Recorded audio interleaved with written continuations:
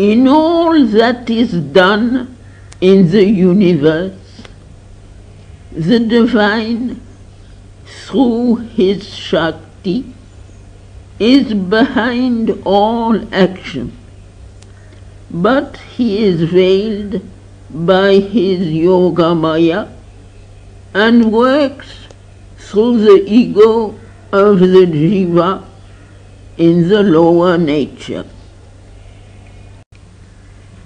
In all that is done in the universe, the divine, through his Shakti, is behind all action, but he is veiled by his Yogamaya and works through the ego of the Jiva in the lower nature.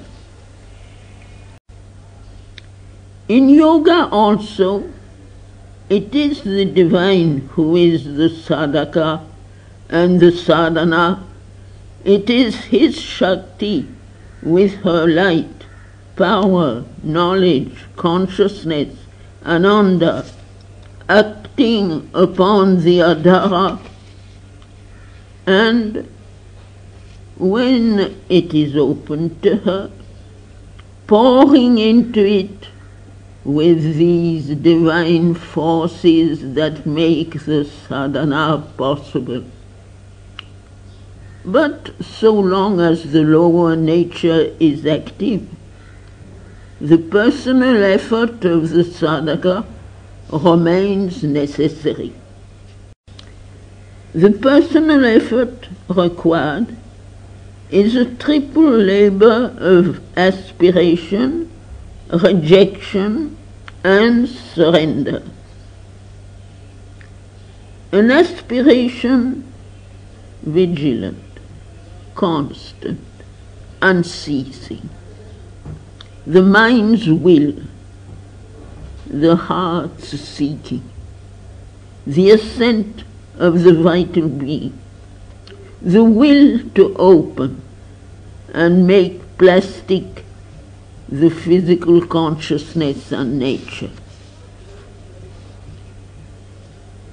Rejection of the movements of the lower nature. Rejection of the mind's ideas, opinions, preferences, habits, constructions, so that the true knowledge may find free room in a silent mind.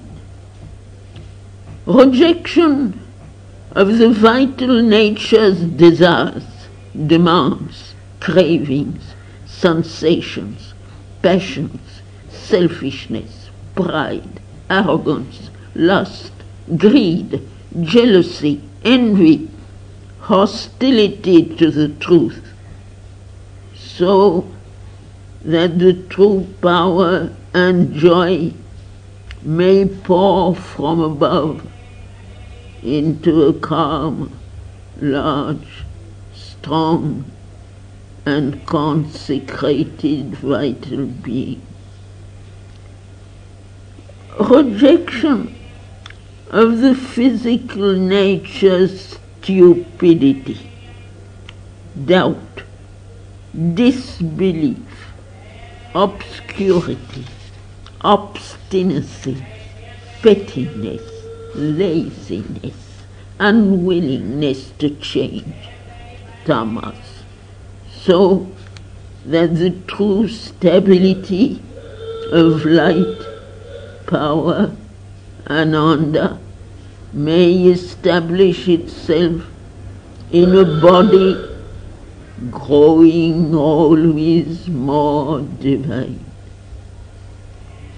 Surrender of oneself, and all one is and has, and every plane of the consciousness and every movement to the divine and the Shakti.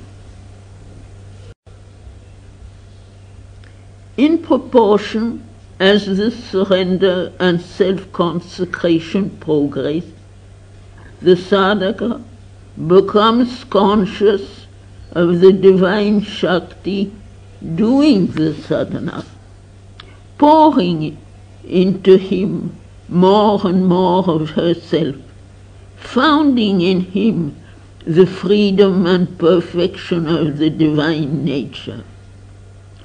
The more this conscious process replaces his own effort, the more rapid and true becomes his progress.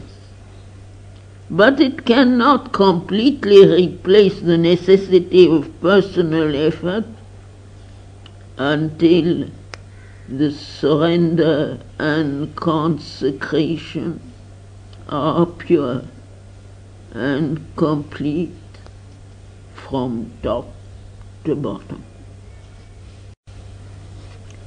Note that a tamasic surrender, refusing to fulfill the conditions and calling on God to do everything and save one all the trouble and struggle, is a deception and does not lead to freedom and perfection.